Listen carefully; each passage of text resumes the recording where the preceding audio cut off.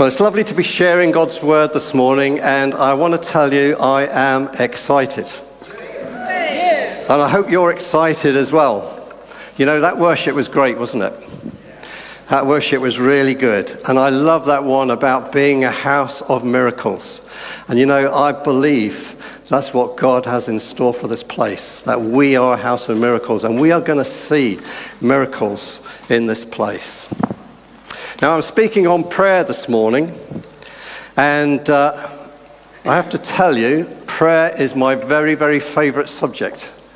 I love it. And so we're looking at, we're doing a series on the transforming power of worship and praise. And I'm looking at prayer and praise. And I'm looking at prayer this morning. And, you know, when Phil kicked off this series on prayer, he asked how many people had endured a boring prayer meeting. And in this church, most hands went up. I'm not going to ask you to put your hands up today, because probably every hand will go up. But unfortunately for me, I've been in charge of at least 2 of those prayer meetings. It wasn't that one, it was different. But you know, it shouldn't be like that, because there should be a passion. Everybody who is a believer should be a passion in our hearts to see God's kingdom come. There should be a passion in our hearts to see lives change. There should be a passion in our heart for the church. There should be a passion in the heart for the things of this world that need to be changed. We need to have passion in our hearts. And you know, when we come together in prayer, that's what it should be like. It shouldn't be boring at all. So my conviction is that simply praying is the most important thing we should do. However inept or bumbling we feel when we do it, it's important. The most intimate communion with God comes only through prayer. And as our prayer life grows, God will reveal more of himself to us. Prayer is the key to unlocking God's power in our lives.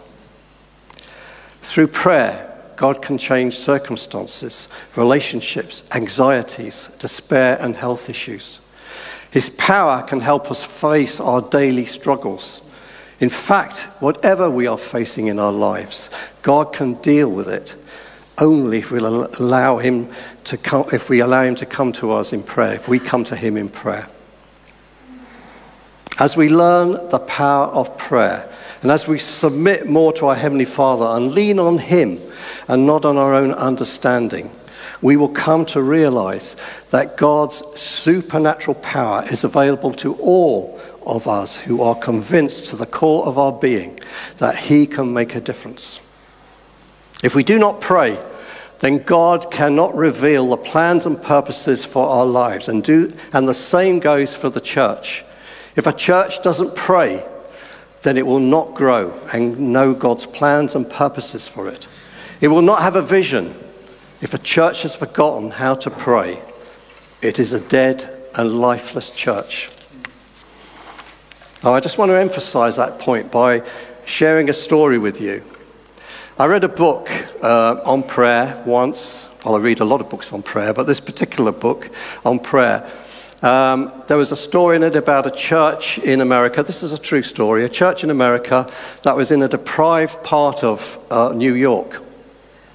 And the pastor there died, and his son, who also happened to be a pastor, he took over the church. Well, when he took it over, he discovered there was only 20 to 30 people there. And half of those people were vagrants who just come into the church to keep warm on a cold winter night that they have in New York. And he kept going with this church for about 3 months. And nothing happened. The church was dead. And so one day he said to the congregation, he said, every Wednesday night we're going to have a prayer meeting. And everybody must come, no exceptions. Everybody must come. If you do not come, I'm going to close this church down. Now, there have been people in that church who've been going to the church for years, and they didn't want the church to close down. So they said, okay, we'll come to the prayer meeting. So they all came to the prayer meeting. And it was a slow process, but during the weeks and the months that that followed, people started hearing from God. People started getting visions. People started getting words from God. And they became excited about it. And they would tell their friends. And then more people would come to the prayer meeting. And more people would come to the church. That church today, when I read about it, which is a few years ago now 5,000 people attend that church. That's what happens with the power of prayer. That's what happens when people come to church and they're prepared to pray and give their all to God. And we've also had, for those of us who are from St. Matthew's, we've also had a situation in this church where a few years ago, when a group of us were praying in the old vicarage. We used to have a prayer meeting every Wednesday night. It was a Thursday night. Have a prayer meeting Thursday night. Two individual people, one on the inner road and one on the avenue, saw a man with a bowl of fire going through to the church. They rung the police because they thought they were setting the church on fire, but it wasn't. There was no opening. There was a fence across the thing. There was no opening, and they just walked through it. That wasn't a human being. And this is what happens when we pray. It's exciting. I love it when the church comes together and prays. We can make such a difference. And we also know from history, from Bible verses, that there are many nations that are being saved through prayer. Many lives changed. We read the story of Peter in prison. What happened? People praying for him, and suddenly his chains came off and he's released. Those things still happen today when people come in prayer. Now, in a moment, I'm going to read from Psalm 37, verses 1 to 11. But before I do that, I just want to say the book of Psalms could also be called the book of prayers. And I don't know about you, but if I'm struggling with prayer, and sometimes I do, then I get the book of Psalms and I read a few Psalms, and that gets me started, that gets me motivated, that warms my engine, if you like, and gets me going. So if you feel the same, the Psalms is a wonderful book that you can read, and there's beautiful Psalms in there that we can use. And the Psalm I'm reading this morning is from King David. And I love King David because he says it how it is. If he's hurting, he says, I'm hurting. If he is angry with God, he says, I'm angry with God. But if he's absolutely overjoyed with the love of God, he shows that. So he expresses all his emotions. And that's how we should be in prayer as well. Not hold anything back. Say to God exactly how it is. So I'm going to read the psalm. It's going to be on our screen. It's Psalm 37, 1 to 11. If you've got your Bibles, I don't know what page it's on, but basically Psalms is in the middle of the Bible. So if you want to look it up, it's about the middle of the Bible. So 37, 1 to 11. So, do not fret because of those who are evil, or be envious of those who do wrong. For like the grass, they will soon wither. Like green plants, they will soon die away. Trust in the Lord and do good. Dwell in the land and enjoy safe pasture. Take delight in the Lord, and he will give you the desires of your heart. Commit your way to the Lord. Trust in him, and he will do this. He will make your righteous reward shine like the dawn, your vindication like the noonday sun. Be still before the Lord and wait patiently for him. Do not fret when people succeed in their ways, when they carry out their wicked schemes. Refrain from anger and turn from wrath. Do not fret, it leads only to evil. For those who are evil will be destroyed, but those who hope in the Lord will inherit the land. A little while and the wicked will be no more. Though you look for them, they will not be found. But the meek will inherit the land and enjoy peace and prosperity. A wonderful psalm of David. And I could preach on so many topics in that psalm that I could stay in front of you for 2 or 3 hours, but I'm sure you don't want me to do that. But there is a verse that I want to highlight this morning, and a verse that I want to speak on, and it's in verse 7. And it says, be still before the Lord and wait patiently for him. Now, I don't know about you, but I am not a particularly patient person. I don't like waiting. I want things to happen straight away. And therefore, I have every sympathy with King Saul when Samuel told Saul to go to Gilgal and wait 7 days for Samuel to come to offer the sacrifice before going into battle.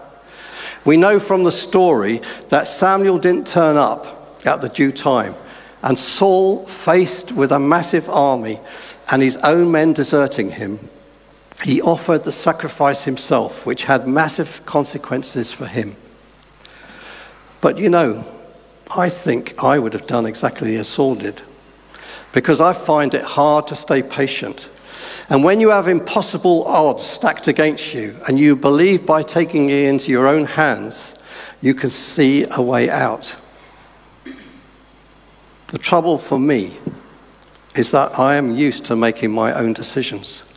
For well over 30 years before I retired, I ran my own business. I wasn't answerable to anyone. That was perfect in my work life, but not so good in my relationship with God. You see, just like Saul, I would believe I could deal with the situations, and I didn't need God to tell me what to do. So instead of bringing all my issues and problems to God, I would attempt to work them out myself. In fact, what I was saying to God, I don't need you, I can do better on my own.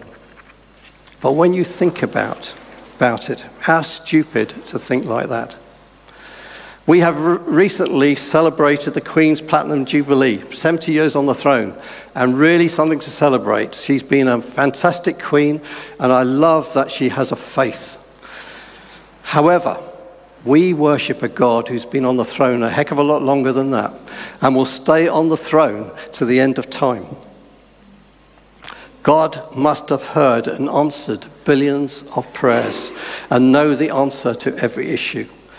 Every problem that has beset the human race, he is a source of wisdom. And whatever we are going through, he knows the perfect remedy. So therefore, it seems obvious that we should seek his advice from the beginning and not spend unnecessary time trying to work it out ourselves. Something I'm learning to do. Now, I'm sure, like me, there are many in this church this morning that have been praying for breakthrough in your own life or in the life of a loved one for a long time. Maybe it's for a friend or family. Waiting can be so hard, especially if you see rays of hope, then those hopes are dashed and you find yourself back at square one again. Sometimes you feel like giving up, but something inside of us keeps us praying. Something inside us keeps believing and keeping the faith. We need to be like that widow that Jesus spoke about, who came before a judge for justice and wouldn't give up until she was given what she wanted. Persistence is the essence of successful prayer. The greatest victories are often the results of great waiting. What does it mean to be still? In the context of this passage, be still before the Lord. In my mind, being still means to be quiet, being in a place where we're all alone, and shutting out the outside world, shutting out the noise all around us. That's what I feel about being still. Now, as we know, the Old Testament was largely written in Hebrew. And for some reason, and I don't know why, I was led to look up "be still" in Hebrew, and discovered that it doesn't mean be still at all, as it says in most Bibles. The Hebrew word is rapha, which literally means to give up, to surrender. So for me, this puts a different meaning to this passage. It's like God is saying, stop striving, stop rushing around, stop trying to work it all out, stop trying to do everything in your own strength. Trust in me, and I will give you the desires of your heart. We have to live by faith. We must have confidence in what God can do in our lives. God is sovereign. What he says he will do, he will do. What he says is going to happen is going to happen. Who he says he is who he is. Every purpose and promise of God will be performed on the earth and in our lives if we choose to trust him. Everything in the Bible is ours. Every word that comes to life as we read it comes to life, and we can claim it, and it will happen by the Spirit of God in our lives, making it happen. As believers, We know that the Holy Spirit lives within each one of us. While I've been preparing this talk, God has been speaking to me and making me look at things in a new way. One of the things he spoke to me about was the Holy Spirit, and he revealed to me something which I've never really thought of about in this way.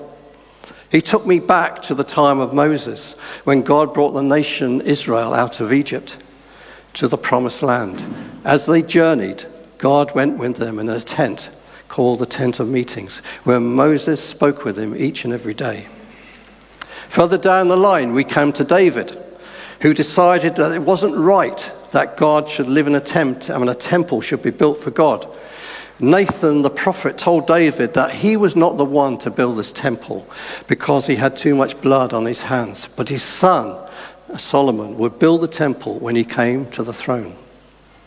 However, God gave the plans to King David and told him exactly how it was to be built, the size, the materials to be used, to the minutest detail, even the color of the handles, if they had handles in those days. Every detail was given to David, and as we know, David started to amass all the materials that would be needed to build the temple. And just before David died, the plans were passed on to his son Solomon to build the temple. But there is something that we often overlook. The temple was built in relative silence. The Bible tells us that only blocks dressed at the quarry were used, and no hammer, chisel, or any other iron tool was heard at the temple site while it was being built. They were building on holy ground, and when you stand on holy ground, you do not make a noise. And when we think about it, this foreshadows something so important to us.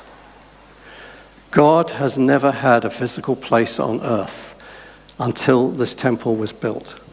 And in a similar way, God now has a temple where he resides. We are the temple of the Holy Spirit. We are the dwelling place of God. When we committed our lives to the Lord Jesus and asked him to come into our lives, when we believe that Jesus died on the cross and took away our sins, he came in the third person of the Trinity, the Holy Spirit, who is God, and he took up residence inside our physical bodies. Let me tell you something this morning. You didn't come here to meet with God. Everyone who is a born-again Christian brought God with them into this church. Have you ever thought about it like that, this way? You brought God with you, and he goes wherever you go. But this is the thing that struck me. Just as God gave David a plan for the physical temple, God has a plan and purpose for the temple in each of our lives. The temple built by Solomon was perfect in every detail and was created by master craftsmen. Likewise, God is a master craftsman, and he wants to build a perfect temple in each of us. As we submit and surrender to him, he will remove those broken stones and rotten wood and replace it with new. He does it in silence. He doesn't make a lot of noise, but quietly transforms our lives. One day, we will find that those things that we thought, did, or were addicted to gradually melt away as he molds us and shapes us into the people he wants us to be. But there is something that we must do for God to be able to do this. We must spend time with him. We must spend time with him in our own secret place in prayer, to know him more and to give him access to our inner being. Now, I have loads and loads of books at home on prayer, but there's only about 3 that I would ever read again. That is because some books say that you must pray in a certain way, which I don't think is helpful, and some books lay a burden on you and make you feel guilty unless you're praying 4 or 5 hours a day. I don't believe any of this is right. It is said that Moses spoke to God as a friend. This is the key, I believe. When I meet with friends, I don't talk to them in a formulaic way. I talk naturally to them, and that is how I believe we should talk to our Heavenly Father. And I believe that this is the way he wants us to speak to him. Also, I believe that we should not be burdened by the amount of time we spend in prayer, as long as we spend time with him each and every day, and it is quality time. What I mean by that is that at some time of the day, we give him our undivided attention. The clue to how we should come to him is found in Matthew chapter 6, verse 6, which says, "But when you pray, go into your room, close the door, and pray to your Father who is unseen. Then your Father who sees what is done in secret will reward you." We are called to pray, and being obedient to God means we will pray. We give thanks along with sharing our concerns. In every prayer, we know God hears us. There is never a time when God doesn't hear us. Whether the answer is yes, no, or not now, we are called to pray, and we can be assured that God will answer. We mustn't be people of God who only pray when we are in need. A life filled with Christ means we will go to him in good times and times when things are not going quite so well. We will not only pray for ourselves, but also pray for others, family, friends, strangers, and yes, even our enemies. Praying is an act of obedience. When we pray, we are opening a line of communication with God, and it is comforting to know that he is with us, attentive to our prayers. There is power in praying in the name of Jesus. People get healed, people get restored, people commit their lives to Christ through prayer. It can change towns, cities, and even countries when we pray.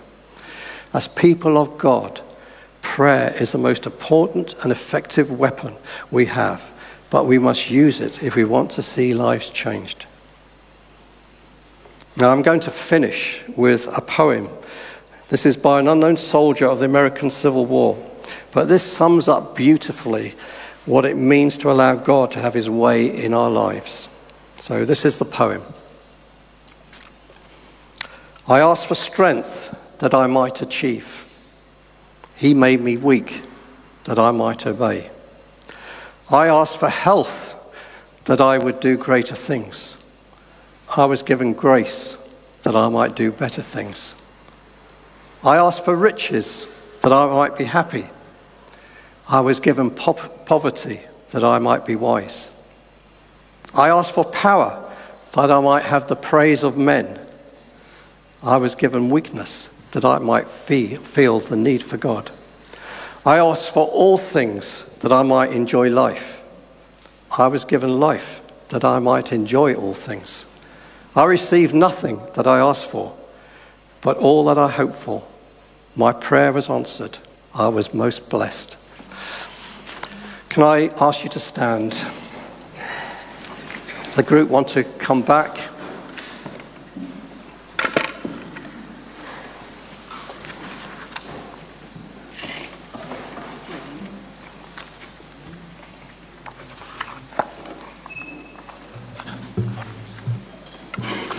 You know, if we want to see change in our lives, if we want to see God's kingdom come, if we want to see life change, if we've got family members who we want to see changed and going through difficult times, we need to pray. And you know, I strongly believe as well that as a church, we need to be a praying church. And if I can just share with you, before the service on a Sunday morning, I come in at 10:15. There's a little room as you come in on the right-hand side. I'm there at 10:15 on a Sunday morning. It'd be lovely if people started to come to that and pray for the service before we get started, because it's important. You know, prayer is so, so important if we want to see God's kingdom come. You know, this island, home of ours, I just want to see revival in it, and it's not going to happen unless we pray. Every revival that has ever happened starts with prayer. Everything really starts with prayer. So can we just pray? Father, I just thank you that you are the God of miracles. I thank you, Father, that in you all things are possible. And I pray, Father, that we will become a people of prayer. We will become a people who lays down our lives to you. We submit to you. We surrender to you in every aspect of our life. We don't hold anything back. That, Father, we long to experience more of you. And Father, I pray that if there's people in this room who struggle with prayer, I pray, Father, that they would just come before you each and every day. And whether they can say anything or not, I know that at some stage you will speak to them in their lives. And just like that church I mentioned in New York, those people had never prayed, never come before you, but they came on a regular basis every Wednesday, and gradually you began to work in their lives. And they became so encouraged that they shared it with their friends, and they shared it with family and other people. And their church, their prayer meetings grew, and their church grew. And I pray, Father, that would happen here. That we will become a people of prayer. That, Father, we would give everything to you. That, Father, you have a plan and a purpose for every life in this church this morning. Yet for so many, that plan and purpose is not realized. So I pray, Father, that you would instill in our hearts this morning that passion for you, that passion for your name, that passion to see your kingdom come, that passion to get down on our knees and pray each day to you. And Father, we will see your glory fall. Thank you, Jesus.